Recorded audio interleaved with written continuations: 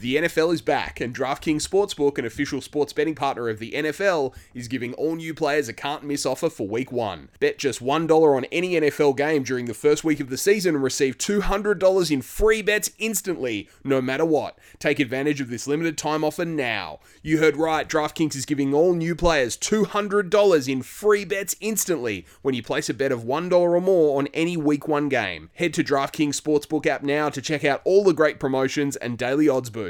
Plus, you can make every game a big game with the same game parlays. Download the DraftKings Sportsbook app now and use promo code THPN to receive $200 in free bets when you place a $1 bet on any Week 1 game. That's promo code THPN to get your free $200 in free bets instantly. For a limited time only at DraftKings Sportsbook, an official sports betting partner of the NFL. Must be 21 or older, New Jersey, Indiana, or Pennsylvania only. New customers only. Restrictions apply. See DraftKings.com/sportsbook for details. Gambling problem? Call 1-800-GAMBLER or in Indiana, 1-800-9-WITH-IT.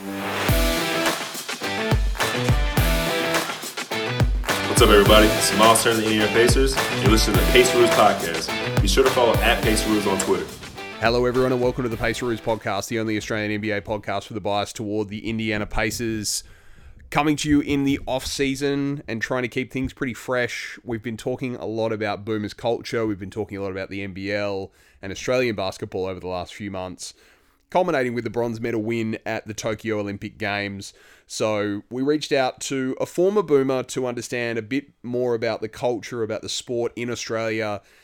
Obviously, the sport in Australia is produced. LaMelo Ball has come through the system. RJ Hampton's come through the system. We've recently signed Torrey Craig, who played in the NBL and actually won NBL Defensive Player of the Year for the Brisbane Bullets in our league a few years ago. So the Pacers have recently signed a defensive stopper in Torrey Craig. So we reached out to one of the marquee players in the NBL, Mitch Creek. Mitch Creek represented Australia for the Boomers on several different occasions over the last decade or so. He played in the Rio Olympics, and he's most recently been the marquee player for the Southeastern Melbourne Phoenix, who are, or were, the newest franchise in the NBL 2 seasons ago. The newest franchise in the NBL coming up is actually one that's based in my home state of Tasmania.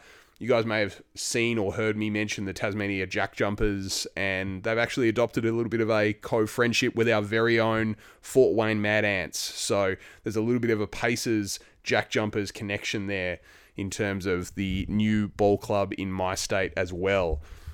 Justin and Alex had the opportunity to sit down with Mitch Creek and talk about his NBL career, talk about what he's been doing in lockdown, talk about his international career, and also his NBA experience as well. He has played for both Brooklyn and Minnesota, and he had some pretty interesting things to say, including a bit of knowledge about Caris LeVert. So we hope you enjoy the interview. We hope you're enjoying the off-season. Hope you saw the tease that we put in our Twitter page during the week as well. We're looking forward to bringing you a little bit more information about that in the coming weeks, and a little bit of a competition that will run in the coming season. I'm actually staring at the thing that I posted on Twitter in all its glory, and I must say that it's very, very cool. We had it made, and you're going to have an opportunity to win one of these things. I'll post another teaser later in the week so you can see what that all looks like. But for now, here's Justin and Alex talking to former Australian Boomer, current NBL star Mitch Creek on the Paceroos Podcast.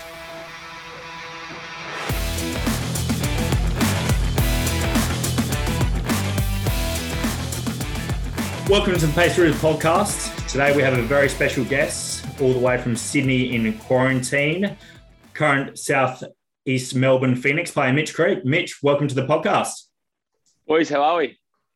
Doing good. Good. Now, you're currently in quarantine. I see you've been doing a lot of stuff on Instagram with cooking and running. Just to give us a talk through that. How's that all come about? Oh, mate, I tell you what. I was in America for a little bit, and obviously I had to serve my quarantine coming back. And it was really daunting for me to start off with, honestly, because I'm such an outdoors active person. I have to be doing something. I have to be running around. I have to have grass between my toes.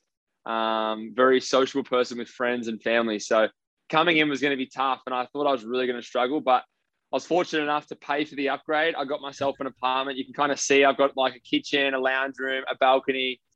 which gives me stuff to do. I got weights. As you said, I've kind of been in the kitchen doing live streams and workouts and running like an idiot. So it's actually been really good. I've found it to be kind of therapeutic in a way. The rest of the world's going through lockdown, or rest of Australia really is kind of in lockdown, especially Sydney and Melbourne. So I've been pretty lucky considering that I'm not out of work. I'm still getting paid and I can be thankful. So I've been able to be really appreciative of some things. For sure. That's great to hear. How many days you got left? I have 3 days left. I'm meant to get out Friday, but I have to stay in an extra night because I have a flight out the next morning was the next available flight. So I have to stay an extra night, which I wish I didn't. I'd rather just walk to the airport from here very slowly for 12 hours. But unfortunately, I've got to stay in a green zone and get in like a special COVID taxi and make sure I do all the right things so I can get home safely and not have to quarantine again. Hectic times. Well, yeah, we'll get started. We had Corey Homicide Williams on the show a few months ago, and he said we have to get Mitch Creek on. He loves you. He loves raving about you. So we thought we'd get you on. And just want to start back in your 36er days. I'm actually from Adelaide, big 36er fan. I went to a lot of your games. I was at the game you booted the kid in the face when you tried to keep the ball in. Went to all your finals games. I'm still a bit salty. I feel like you guys should have beat Melbourne in the 17-18 finals. But just talk about how it was playing for the 36ers and kind of playing with a lot of internationally renowned teammates. Like you played with Luke Schenscher, Josh Childress, Nate Sobey. How was it playing with those guys as well? Yeah, look, it was definitely, for me back then, I was younger, but I was still in a leadership position. I still had the ability to kind of have the influence I did as a leader, communication, direction of kind of team values and how I kind of carried myself on court, kind of transferred over to that leadership role as well. Nowadays, I'm much more mature. I'm much more aware of myself and those around me and how I affect people. So back then it was more of a lead by example, do the right thing, work hard, say the right things at the right time and make mistakes along the way and learn. So I appreciated what I had then, but now I appreciate it so much more. Some of the guys I was able to play with in my career so far, I look back and I go, holy shit, like I got to play with one of the best guys in his position across the entire world of players ever, NBA, Australia, Europe. And as you said, Josh Childress, Luke Schenscher, every import I've played with essentially has been one of the top players in the world at some point in time. And, you go through the Australian guys as well with DJ and Daniel Johnson, who's arguably the greatest NBL player for the last 15 years. You've also got guys like Nathan Serber, who's gone from the ground up, just playing in that environment with such a stacked roster. You look at the names then, you look at them now and who they've become. It's pretty crazy that we've had probably a bunch of MVP candidates all from that one team under the guidance of Joey Wright and, Marty Clark and those kind of coaches. So it's been really special to be a part of it. You take so much from it, but you have to go back and watch some old tape and go, holy shit, that's me. Like, yeah. I remember I was a young idiot running around with like my head cut off thinking I knew everything and the world was good. But now you look at yourself and you go, holy God, like this is actually so much further than where I was 12 months ago or 12 months before that. And every year you get to have that reevaluation. So it's pretty special to have.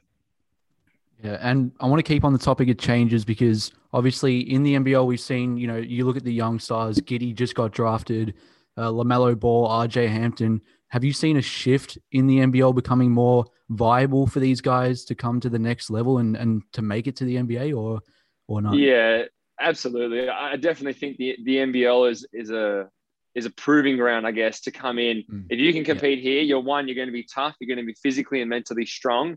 And you're going to be able to play at a high level with a good skill set because you've seen, LaMelo Ball came in to our league, competed, played at a high level, spent maybe 3 months, 2 months in a preseason environment where you actually skill develop. He went into the NBA and played the exact same way and averaged just as much. Yeah. So it has to really ask the question, what's the difference in the NBA and the NBL? Talent-wise, a little bit, yes. Height, length, athleticism, yes. But then you mix in what we know as an IQ and the NBA style of game. And I think Australians do a bloody good job at really kind of solidifying themselves as key players. So you look at all these guys and their special talents and you see a Patty Mills at the NBA, and then you see him in the Olympics and there's two different players.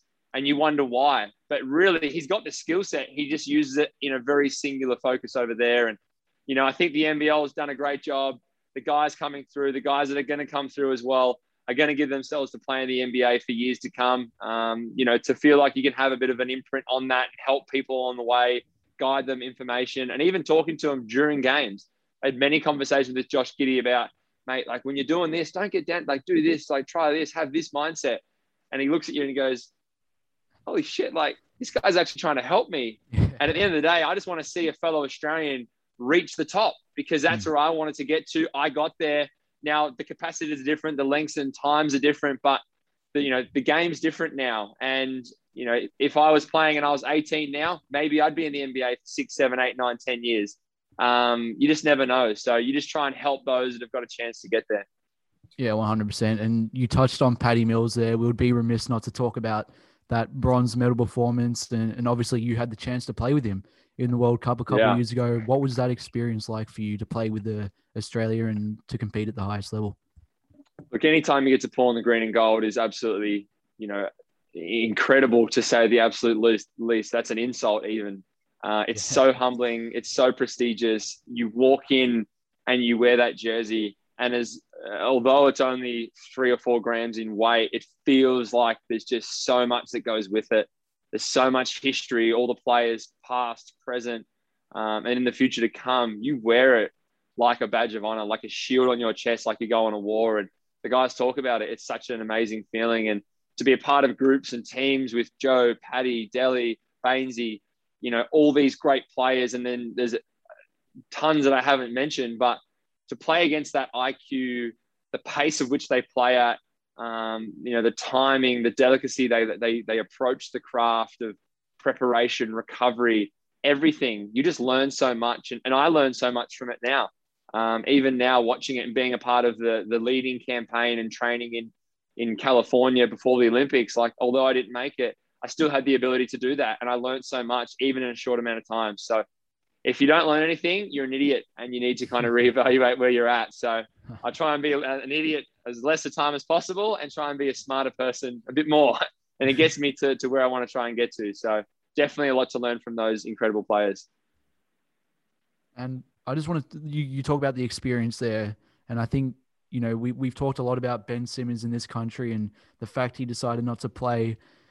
Do you think that it would have been the right decision for him? Obviously you can't put yourself in his shoes, but would you have recommended to him that he took that experience and went to Tokyo with Australia? Or I'm not Ben Simmons. I'm not his mind. I know with what I went through last year, I had to take time off.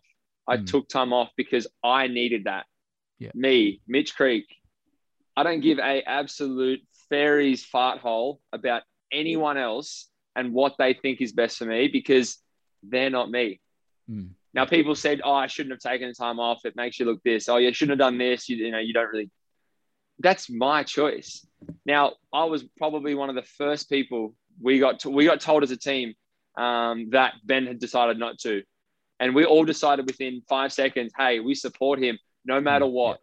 Whether we think it's right or wrong, whether you support it or you don't support it, we don't know. We're not sitting there in his camp going, hey, what's best, what's worse, what's this, what's that. So I sent him a message straight away. He hit me back probably a few weeks later and said, hey, man, appreciate it.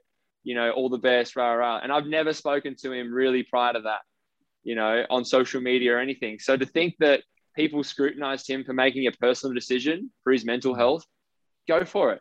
Like, he's a max contract player. This is what people don't understand. He's a max contract player in the greatest league ever for basketball. And people say he can't shoot. I don't know if I'm allowed to swear on this, but fire out, mate. You are fucking stupid if you think that man has to fucking change anything.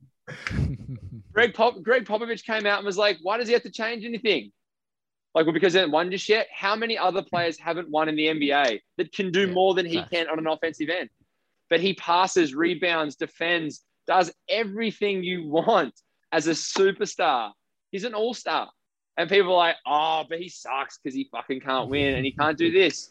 Shut the hell up. You sit on a couch and you point fingers. How about you just take care of your own stuff in your life, create for your family, work hard for your dreams, and let that man do the same thing. Because I guarantee you he's doing a few things. He's working his ass off. He's got good people around him. And he's supporting his family, his future family, his next 10 generations of line of Simmons. He's creating for them. So fucking good on him.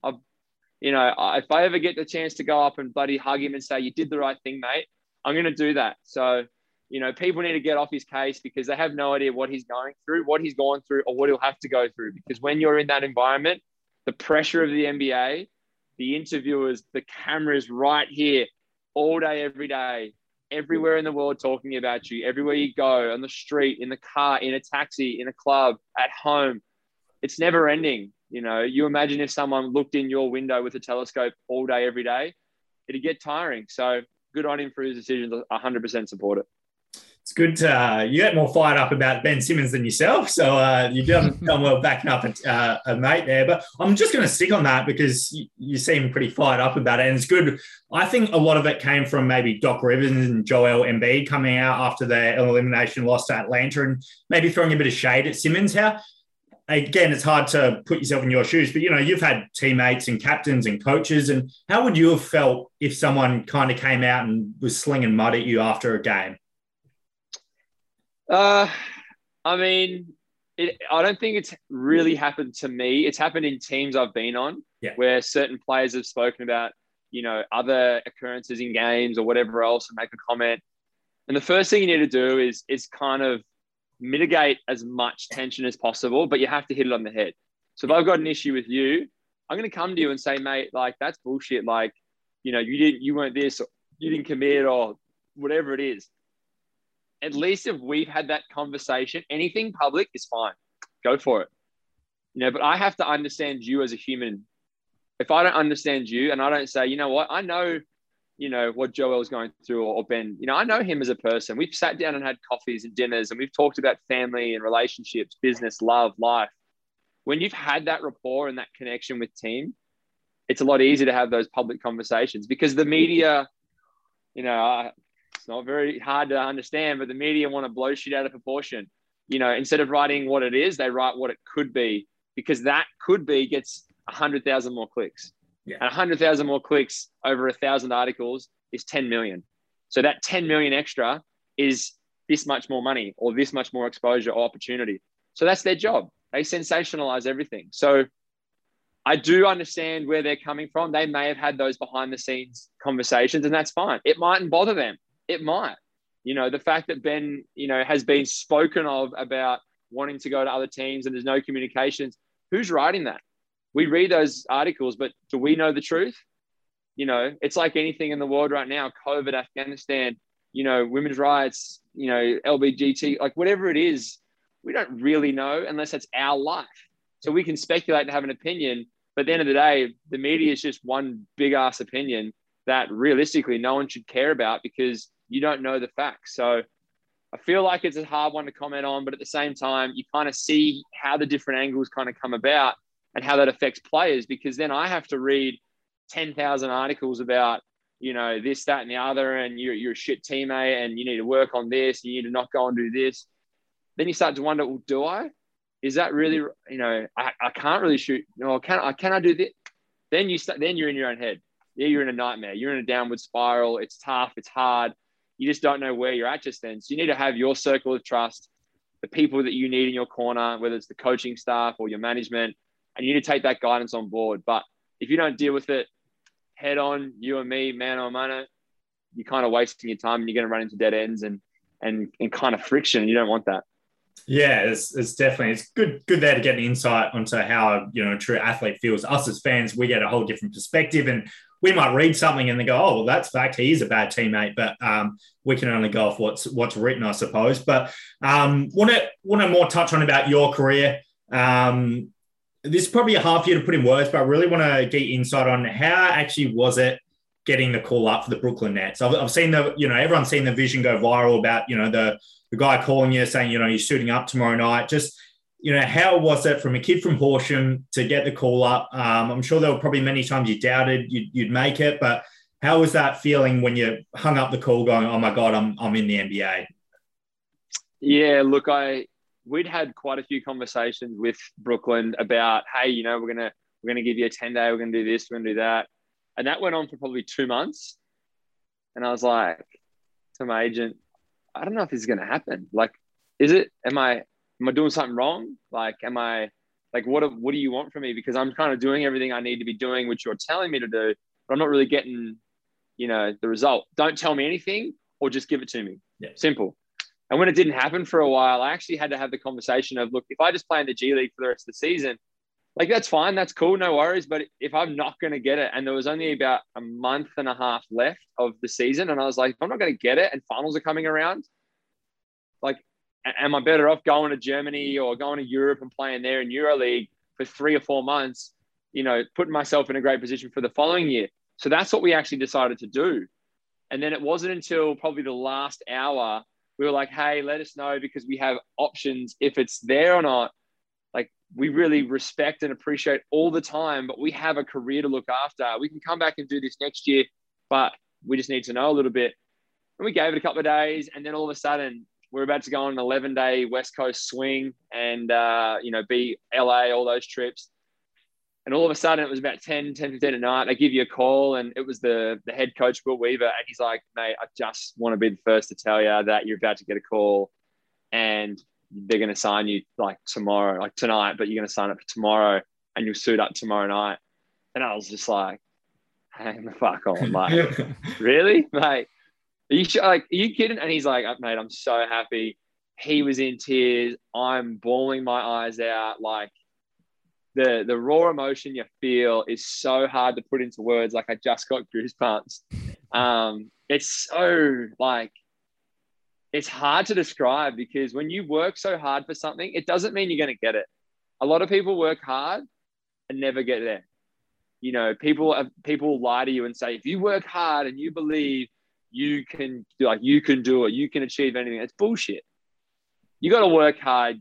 You got to dream. You got to put in the extra time. You got to sacrifice. You got to do all that shit just for a chance, just for one chance. And if you fuck that chance up, guess what? You may never get another one again. So when I got that call, I literally broke down like someone had just taken my mother and father away from me and slaughtered them in front of me. Like, I was so emotional.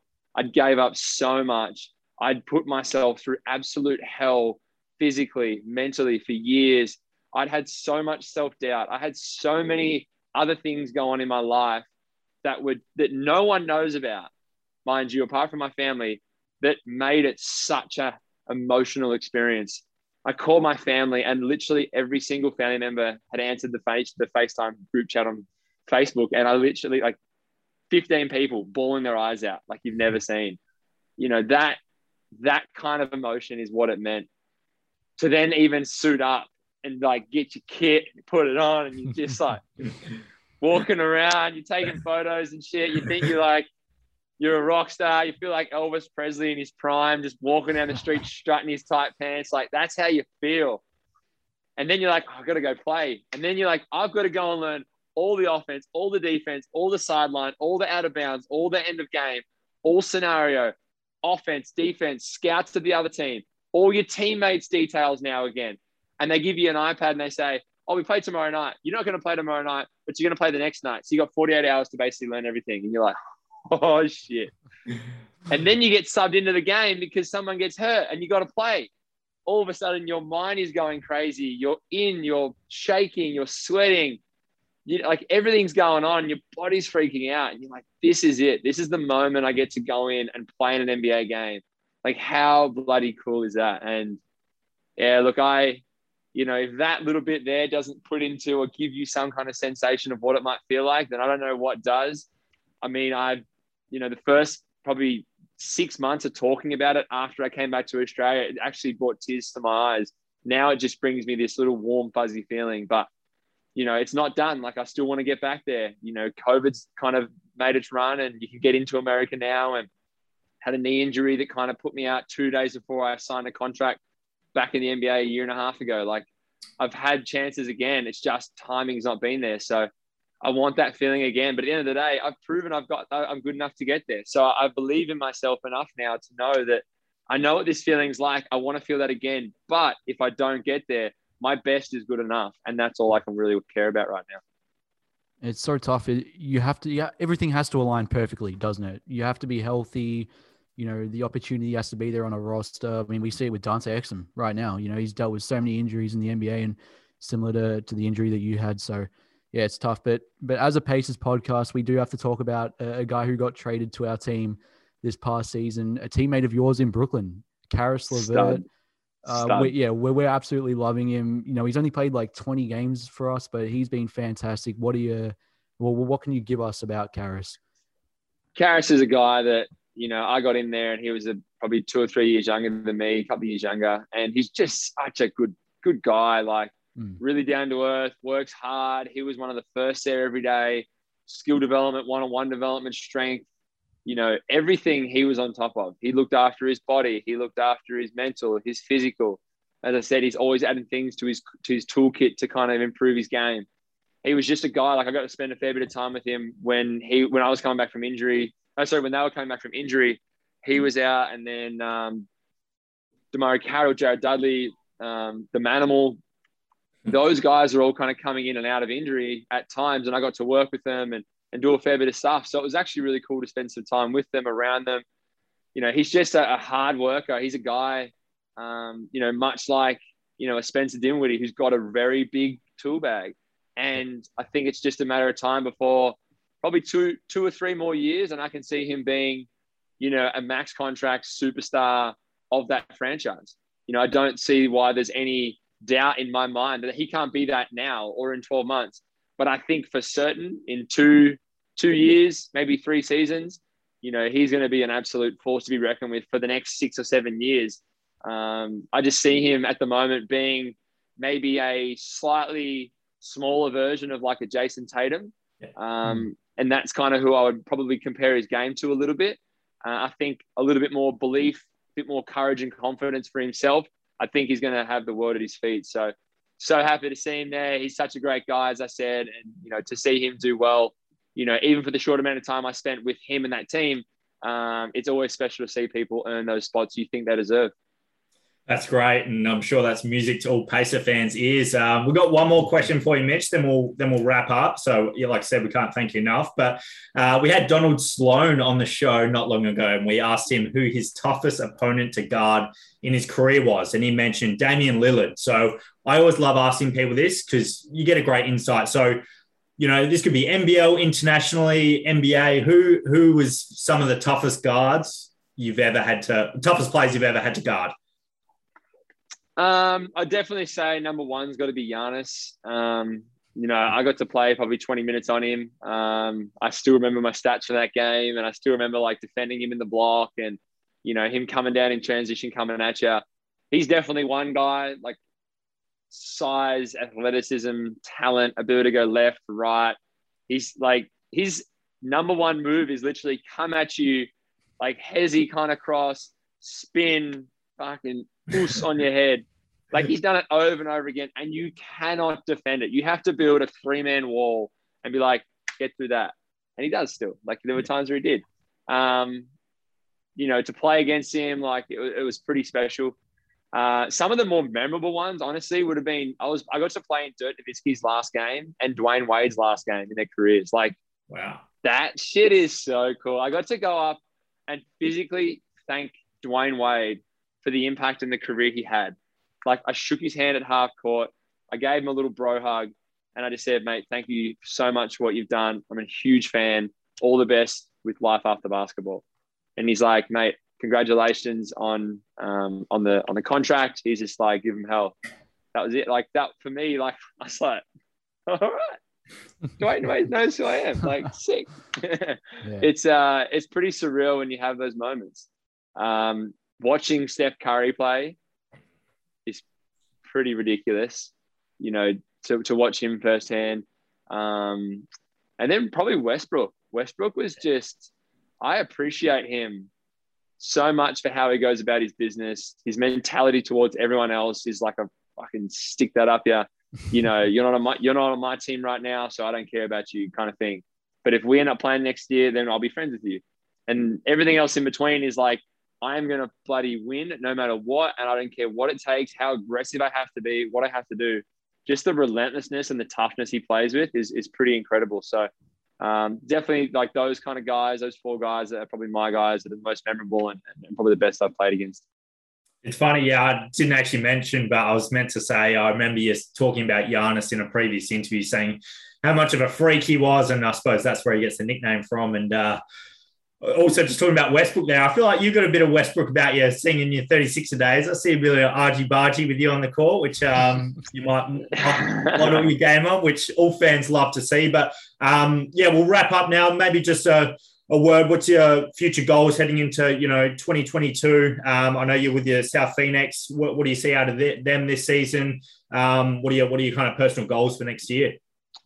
Yeah, look, for me it changes pretty quickly. My goals kind of get reevaluated every probably month or two. I got a board at home in my room that's just written up there on a whiteboard, and for me it's about getting into preseason in really good shape. At the moment I'm actually feeling really good physically and mentally, so get back in, see what the season looks like, because the landscape's changing with COVID. At the moment, it's being delayed. So hopefully we get to start around end of November. From there, it's just have a really good preseason, get the boys on board, continue to build what we built on last year.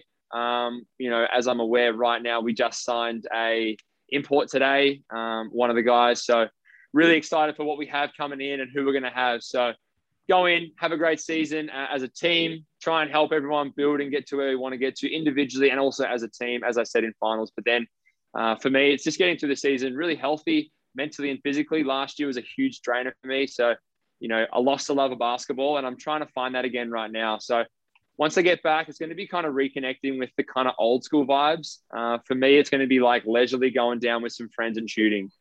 Playing some old school one-on-one days and some runs on Saturdays and jerseys and stuff like that. Like, that's what I need to get back to really kind of get that fire churning again. Once I have that, which I know I'm going to get again, it's trying to get back into the NBA. That's the goal. Finish the NBL season really well, try and win a championship, go one step further this year. And then, we'll have a couple of months still to kind of get on a roster, a couple of 10 days. Hopefully get re-signed next year in the NBA and stay over there and then make $100 million. That'd be great. So, beggars can't be choosers, but we can kind of manifest some really good things. All those steps until the $100 million are my actual manifestations. But, the world's your oyster. You got to go out there and believe and work hard. And at the end of the day, if you give love, you'll get that back. So we just need to make sure we're doing the best thing for ourselves and then we can help others. So right now, with what we're going through in the world, I think we need to be kind to ourselves, look after ourselves, and then we can go and help other people, because healed people heal people, hurt people hurt people. And we need to make sure that we're doing, everything we can to look after ourselves and then try and help others in the meantime, because it's a pretty shit thing we're going through. And, the world can use a little bit of positivity.